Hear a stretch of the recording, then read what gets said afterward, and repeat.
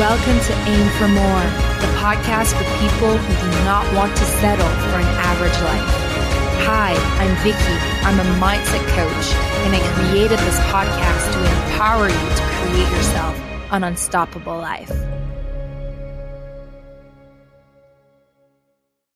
Hi there, welcome to Aim for More. Today's episode is all about the power of words.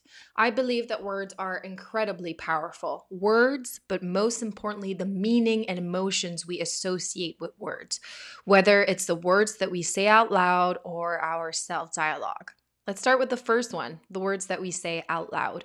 What comes out of your mouth comes into your life. Without even noticing, we often say things like, I can't, or it's impossible. We're setting ourselves up for failure. We didn't even offer ourselves the possibilities to try or to learn.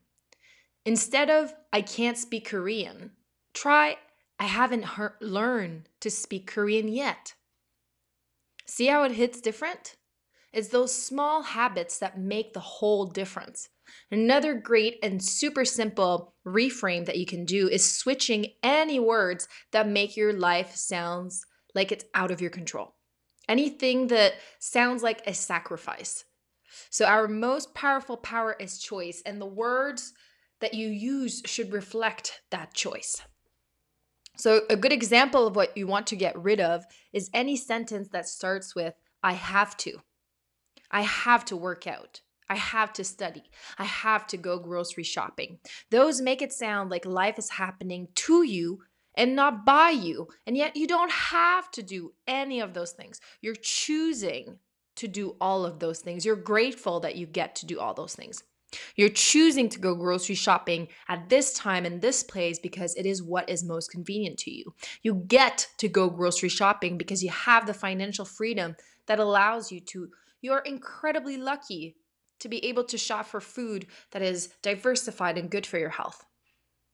Another reframe I find super important is how we talk about ourselves. It's so important to speak to yourself like someone you love. Never make a joke about yourself you wouldn't make about your best friend. Your relationship with yourself is so precious, and taking care of that relationship starts by choosing to speak kindly of yourself. One of my biggest pet peeve is when someone says, I'm just someone who, and then fill the blank with some kind of negative characteristic. Like, I'm just an anxious person. I'm just someone who's lazy. I'm just someone who doesn't have a lot of friends. I'm not someone who can make a lot of money. We are so good at giving ourselves labels, and we never stop to see if these labels still serve us. You know, we like to preserve our identity. In fact, we're addicted to that.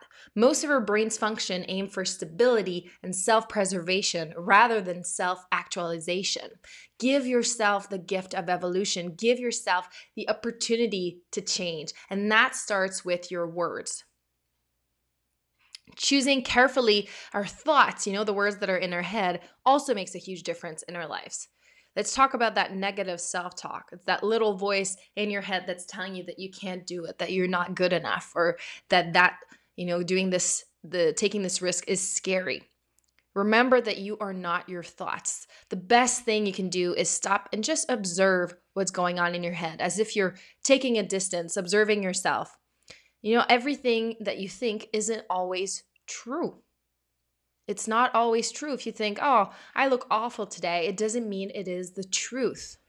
So another great way you can take some distance is that when you're noticing you're having some negative self-talk, you stop and you say, oh, I have the thought that I'm not good enough today. And if you want to take a second step, you say, I notice that I have the thought that I'm not good enough today. And that's going to help you detach from your thoughts.